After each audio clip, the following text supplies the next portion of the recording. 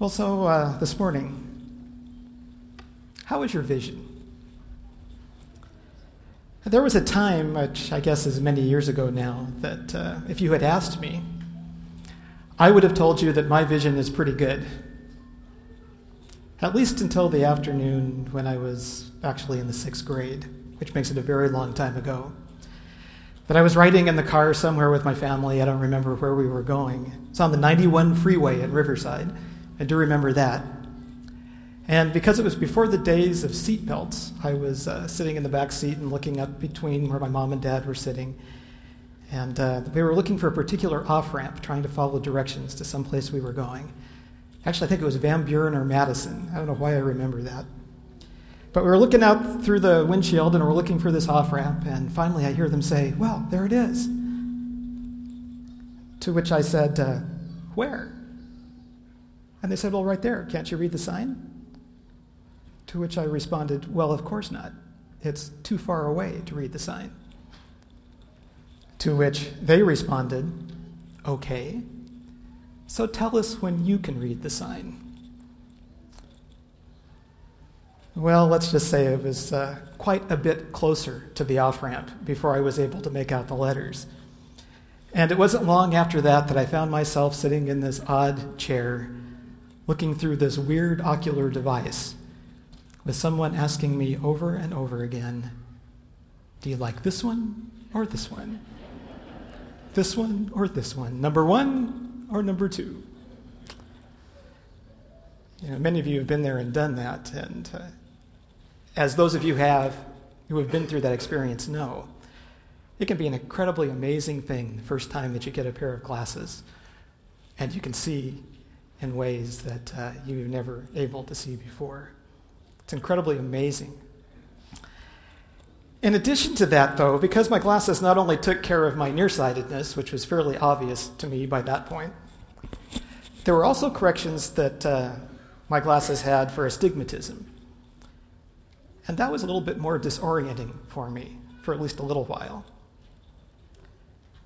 Until my eyes that had been so accustomed to seeing things in a distorted kind of way adjusted, there were things like the angles of walls and the slope of the ground that all just seemed really skewed to me.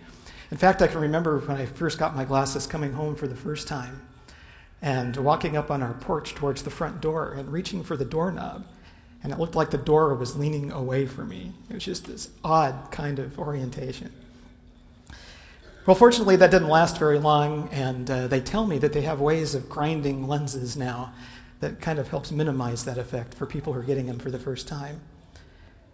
But still, in spite of all of the strangeness about it, what a difference it made when my vision was corrected, and I could not only see the things that had been visible to me before in ways that I had not seen them before, which was now in focus, but I was also starting to notice things that I'd not even been aware of before. And that was really kind of cool. Vision, in my case, corrected clear vision over visibility. It's been the title of this sermon series we've been in for a week or so now. But just as important as seeing things clearly is what it is that we focus our vision on once we are seeing. Last week, using the imagery of Hebrews chapter 12, Pastor John reminded us about a race that we've been invited to participate in, a race in which we are urged to run. He talked about how we can get weighed down and worn out by the things that sometimes cling to us or that we try to take along with us, or sometimes distracted by those who may be running along nearby someplace for lots of different reasons. But that what mattered the most is where we fixed our eyes, where our vision was focused, and that with our eyes focused there, that we kept on running. I'd like to invite you just to go back to that passage with me for just a little bit this morning as we begin. If you have your Bibles, you're welcome to open them there. We'll be there for just a little bit. And that's to Hebrews chapter 12. Just listen to these words again. Therefore, since we are surrounded by such a great cloud of witnesses, let us throw off everything that hinders and the sin that so easily entangles, and let us run with perseverance the race marked out for us. Let us fix our eyes on Jesus. Let us fix our eyes on Jesus. This, as we noticed last week, was the key to running the race well. Or perhaps the key to making sure you're even in the right race at all. It's not at all unusual to run into people who are passionate and committed about their religious convictions and who have no problem at all running right over the top of you as they're pursuing them. Some of you can even show the tread marks where that's taken place in your life, I'm sure. People who are running with their eyes clearly fixed on something, but not Jesus. But as we noticed last week, it's as we fix our eyes on Jesus that we can see not only what it is that we're trying to reach, the goal towards which we're running, but we also get some pretty good insights into what it means to run well. You might say that Jesus is not only what we fix our eyes upon, but that Jesus is actually the lens that we look through that brings our vision back into clear, sharp focus once again. Well, the passage continues like this. Start again with verse 2. Let us fix our eyes on Jesus, the author and perfecter of our faith, who for the joy set before him endured the cross, scorning its shame, and sat down at the right hand of the throne of God. And then in verse 3, consider him. Consider him who endured such opposition from sinful men, so that you will not grow weary or lose heart. And so as we look through this lens, which is Jesus, not only do we see more clearly what it means to run well and the real goal towards which we're running, but this text also suggests that there's a significant part of how our vision is corrected that takes place when we view Jesus in the context of the cross. There's something about seeing Jesus there, who, this passage says, for the joy set before him endured the cross, scorning the shame. And then in verse 3, consider him. Consider him who endured such opposition from sinful men. And so, to milk my illustration for all that it's worth this morning, and apologies to ophthalmologists who may be cringing through this whole thing this morning, you might say that just as focusing our eyes on Jesus provides the corrective lenses we need to bring God fully into focus, it may also be that seeing Jesus, particularly in the context of the cross, provides that extra added correction for our spiritual stigmatism, those distortions that we have grown up with and have become so ingrained in our lives, which when corrected in the light of the cross might make us feel a bit disoriented for a little while, at least until God's Spirit helps our eyes to adjust to what it is that we see. In fact, the realization that seeing things in the light of the cross is so important is one of the reasons that churches all around the world during this time of year, every year, take several weeks to actually do that, to look at the life and ministry of Jesus as it leads up to the cross, as they anticipate the celebration of the Easter weekend. And that's also the reason why we've been spending some time these last couple of weeks talking about it as well. All of which then brings us to what we're talking about this morning, the cross. The cross. What do we do with the cross? It's a symbol that we see frequently. You see it in architecture around churches. Sometimes you see it embroidered into or silk screened on clothing. Oftentimes it's worn by people around their neck. Thanks to Christian marketing and bookstores, you see the cross in just about every setting you could possibly imagine. It makes good money to get the cross out there.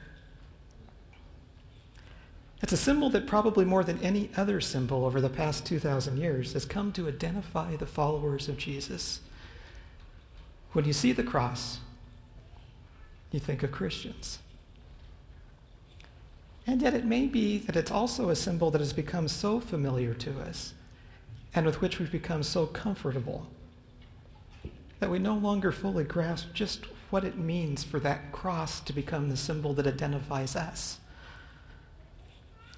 In fact, I wonder sometimes if somebody were to ask us just what it is that we would say this morning, if there was a phrase or an idea or a symbol that might capture and express well what it is that we're all about, or who we really are down at the core of our being, if it would be the symbol of the cross that we would think about.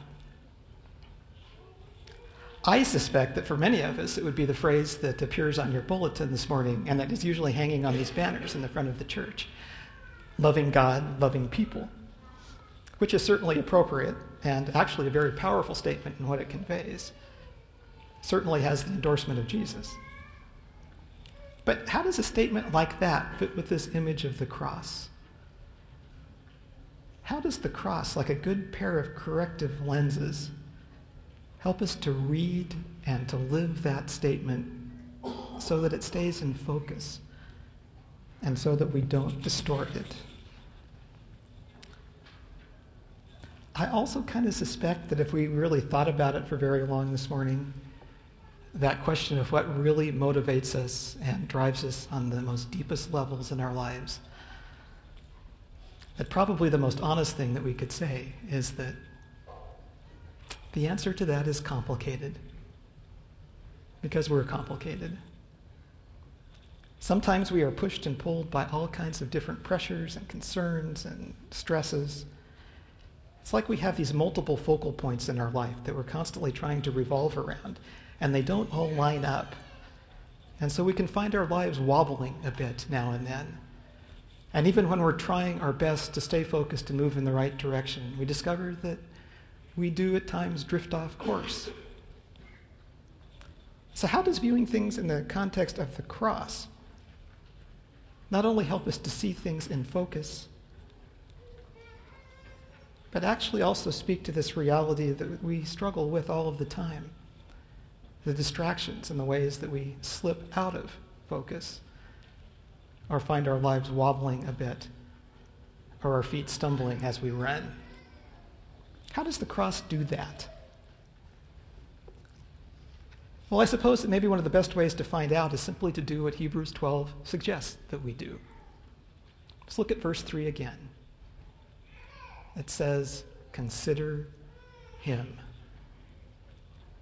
Consider him who endured such opposition from sinful men."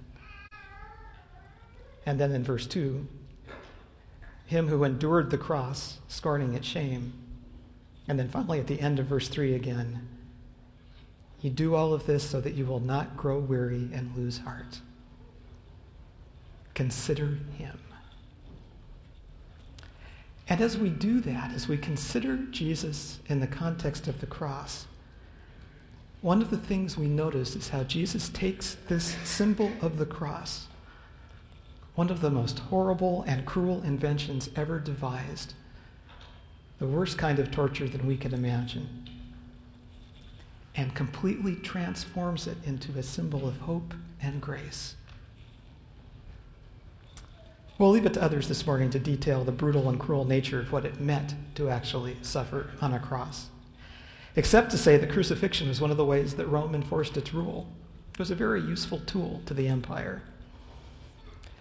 It was how they established what was called the Pax Romana of the time, the peace of Rome. See, under the rulership of Caesar, many nations and people were all brought together into one empire, under one umbrella. And under Caesar, there was, throughout the known world, peace. A kind of peace that Brian McLaren comments about like this. Let me just share with you what he writes. "And how is the Pax Romana enforced? By the threat of swift, horrible, lethal torture on a cross, if anyone questions Rome's supremacy. A threat that was graphically dramatized on many a roadside entering major cities throughout the empire. And that is where you would see the crosses set up on the roads as you entered the cities, with anyone who questioned the authority of Rome nailed there so that people understood exactly what it meant if you defied the emperor. Peace through overwhelming force and dire consequences for anyone who dared stand in the way." That is what the cross was about. That was the symbol. At least that's what it was about until Jesus got a hold of it and dramatically transformed the meaning.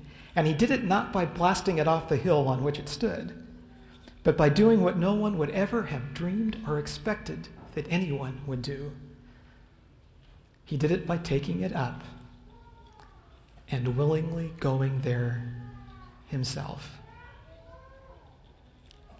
What Jesus did is so counterintuitive and ran so much against the conventional wisdom of this day, and frankly, against much of what passes for conventional wisdom in our day, that it is no great wonder that even the disciples didn't get it until after the crucifixion weekend. You see, according to the Romans, what it took to lead, what it took to be in power, what it took to instill and establish peace was a strong military, the rule of law, strict enforcement. And there were Jews who in principle agreed with the Roman approach and who also wanted to use force in their resistance to Rome. They would have been just as happy to do the same to them, to drive them out and to get their kingdom back. They were known as the Zealots. In fact, Jesus even chose a disciple from among people with that conviction. For them, one of the greatest moments of clarity in the ministry of Jesus would have been when Peter finally drew his sword at the arrest of Jesus and took action. It was about time someone did that.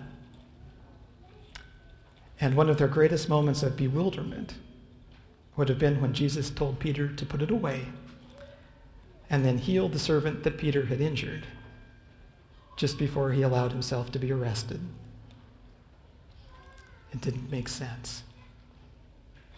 What's more, the Jewish understanding of what it took to lead not only included a victorious Messiah at the head of a huge army, but also one who would miraculously provide for all of their needs, make sure they had no wants.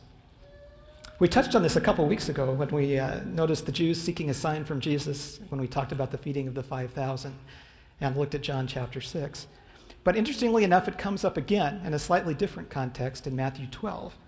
Listen to how it comes up here. Matthew 12, beginning with verse 38. Then some of the Pharisees and the teachers of the law said to him, "Teacher, we want to see a miraculous sign from you." To which Jesus answers in verse 39, "A wicked and adulterous generation asks for a miraculous sign, but none will be given it except the sign of the prophet Jonah. For as Jonah was 3 days and 3 nights in the belly of a huge fish, so the Son of Man will be 3 days and 3 nights in the heart of the earth." He tells them the sign that they're looking for is not the sign they're going to get. You see, when people look through the lenses that Jesus is crafting, the correction to their vision is initially so disorienting, it is so disturbing, that they often assume that the problem must be with the lenses. It can't possibly be what Jesus is actually saying. Which is why Peter in one breath can be proclaiming him as the Son of God, and in the next breath trying to talk Jesus out of this crazy idea he had about going to Jerusalem and dying there. It didn't make sense. Paul talks about it like this in 1 Corinthians chapter 1. Listen to how Paul puts it. 1 Corinthians 1:18, "For the message of the cross is foolishness to those who are perishing, but to us who are being saved, it is the power of God. For it is written, I will destroy the wisdom of the wise, the intelligence of the intelligent I will frustrate." And please notice here, this is not an indictment against education or careful, clear, accurate thinking. It's rather a statement about how conventional wisdom is often frustrated by the way that God actually operates when we see God's wisdom at work. He goes on in verse 22 to say, "Jews demanded miraculous signs, and Greeks looked for wisdom, but we preach Christ crucified, a stumbling block to Jews and foolishness to Gentiles. But to those whom God has called, both Jews and Greeks, Christ is the power of God and the wisdom of God. For the foolishness of God is wiser than man's wisdom, and the weakness of God is stronger than man's strength." It's vision over visibility. You see, as counterintuitive and even disorienting as it first may seem, when you look through the lenses that Jesus supplies, what we see changes in some pretty dramatic ways. The cross does not cease to be what it was. It was still a cruel and inhuman form of suffering, much worse than anything that we can imagine. But the power that it had and the view of reality that it represented is completely subverted and broken by what Jesus does. It is replaced by something far greater and far more amazing. Well, so what is it then? What is it that we see then as we look at Jesus on the cross, as we consider him who endured such opposition from sinful men, who endured this cross despising the shame? Well, that's what I'd like to encourage you to discover this week as we lead up to Easter weekend. I'd like to encourage you to slip on the lenses that Jesus has crafted for us here and to consider him in the context of those final hours. I'd like to invite you to consider him as he shares what is on his heart with his disciples at the upper room, as he shares this meal with people that he loves and who loves him, with the full knowledge as he is doing so that the one that he is sharing with is the one that is going to betray him. And yet, without the slightest hesitation, he does it anyway.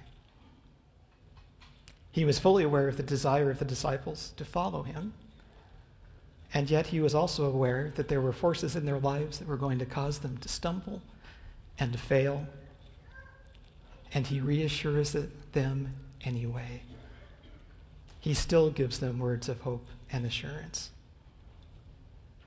I would encourage you to consider him as he makes the difficult, lonely choices in Gethsemane, where he longed for people to be close by him as he struggled and wound up having to do it alone, where he opted for vision over visibility.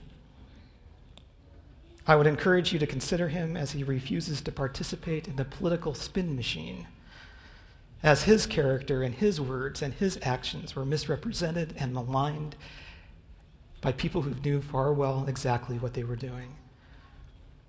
Consider him as he stands before Annas and Caiaphas and Herod and Pilate, men who were pursuing religious and political agendas that were very different than his. Consider him in the conversation with Pilate, the one who was actually the one who would give the official decree or the official pronouncement that would send him to his death. And listen to the way he continues to speak with grace and offers compassion. I would encourage you to consider him physically beaten and weakened to the point that he could not carry the weight of his own cross, making that long, painful walk to Golgotha. And doing it not angry or bitter over the unfairness or the injustice that he was experiencing, but purposely carrying and absorbing into himself all of the unfairness and all of the injustice that the world had offered or could ever offer, on behalf of those who had both experienced it all and those who had perpetrated it all. I would encourage you to consider him hardly able to breathe, in a kind of pain that we can't even fathom, speaking to the people around him. For those carrying out his execution, there is a reflection of his compassion and love as he forgives and as he prays for their forgiveness. To the one being executed next to him for crimes that he actually did commit, there are gracious words of hope and the assurance that what he can't see is far more real than what he can. And even in the midst of everything that is going on around him, he speaks to his mother and the Apostle John, knowing how important it's going to be for them that they are there for each other in the days and weeks that are coming. And for himself, lest you should be tempted to see here only the image of a superhuman hero that we can't possibly relate to. There are words that reflect the genuinely authentic humanness of his experience. I am thirsty. Why, God, do I feel so forsaken? And finally, grasping for the realization that he had both lived and done what he had come to do, it is finished. Father, into your hands I commend my spirit. And as we consider him, especially there, and as we look at the God who is revealed there, not through the Roman lenses of the cross, which saw it as a symbol of the price you pay for disobeying the will of Caesar, but through the lenses of the cross as Jesus shaped them, where it becomes a symbol of love and grace, of a God who willingly suffers the worst that sin can do, absorbing it all into himself, so that it no longer needs to be the force in our lives that compels or drives us. See, Jesus suffered the worst of the death that sin sought to bring about in our lives, so that we can be free to live the life that he seeks to bring about in us. In the death of Jesus, we see the full extent to which evil is willing to go to destroy, but we also see the extent to which God is willing to go to extend grace and to offer life. See, the death of Jesus is not about a stern God who in justice is exacting a penalty. It's about an amazing God of justice who is setting us free to live. This is not God taking it out on Jesus, but God, through Jesus, embracing all of the pain and suffering in the world, and in the process embracing us as well. This is not the contradiction of everything that Jesus taught and lived. It is the culmination of it. See, Jesus transforms the cross into a symbol of the love and graciousness of God, who continues to genuinely embody that love and grace even in the face of the worst that sin and evil could possibly do. The cross reminds us that now, because of the way Jesus has handled it, there is nothing that has happened to us or has been done to us or that we have done that God has not already experienced in all of its fullness at the very core of who he is. And none of that has in any way changed his amazing love and grace towards us, towards all of us. And that is modeled not only through the entire ministry of Jesus, but even down to the last moments of life on the cross. Nothing can separate us from the love of God. And so we're invited to consider him, to see with corrected eyesight in the light of the cross, and even more challengingly, to respond to what we see. We're invited to experience vision over visibility, not only in what we see as we look to him, but in how we are to live in response to what we see. For we too are invited to follow. Jesus does then invite us to take up our own cross and to live as he did. And there's a lot more we could say about that and what that means. We'll leave that for another time. But the last phrase of verse 3 of Hebrews 12 reminds us that one of the reasons we need to consider Jesus there in that light is so that we do not grow weary and to not lose heart.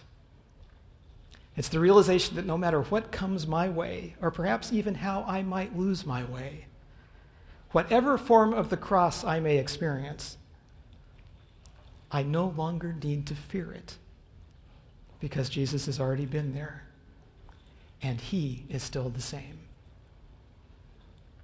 It's vision over visibility.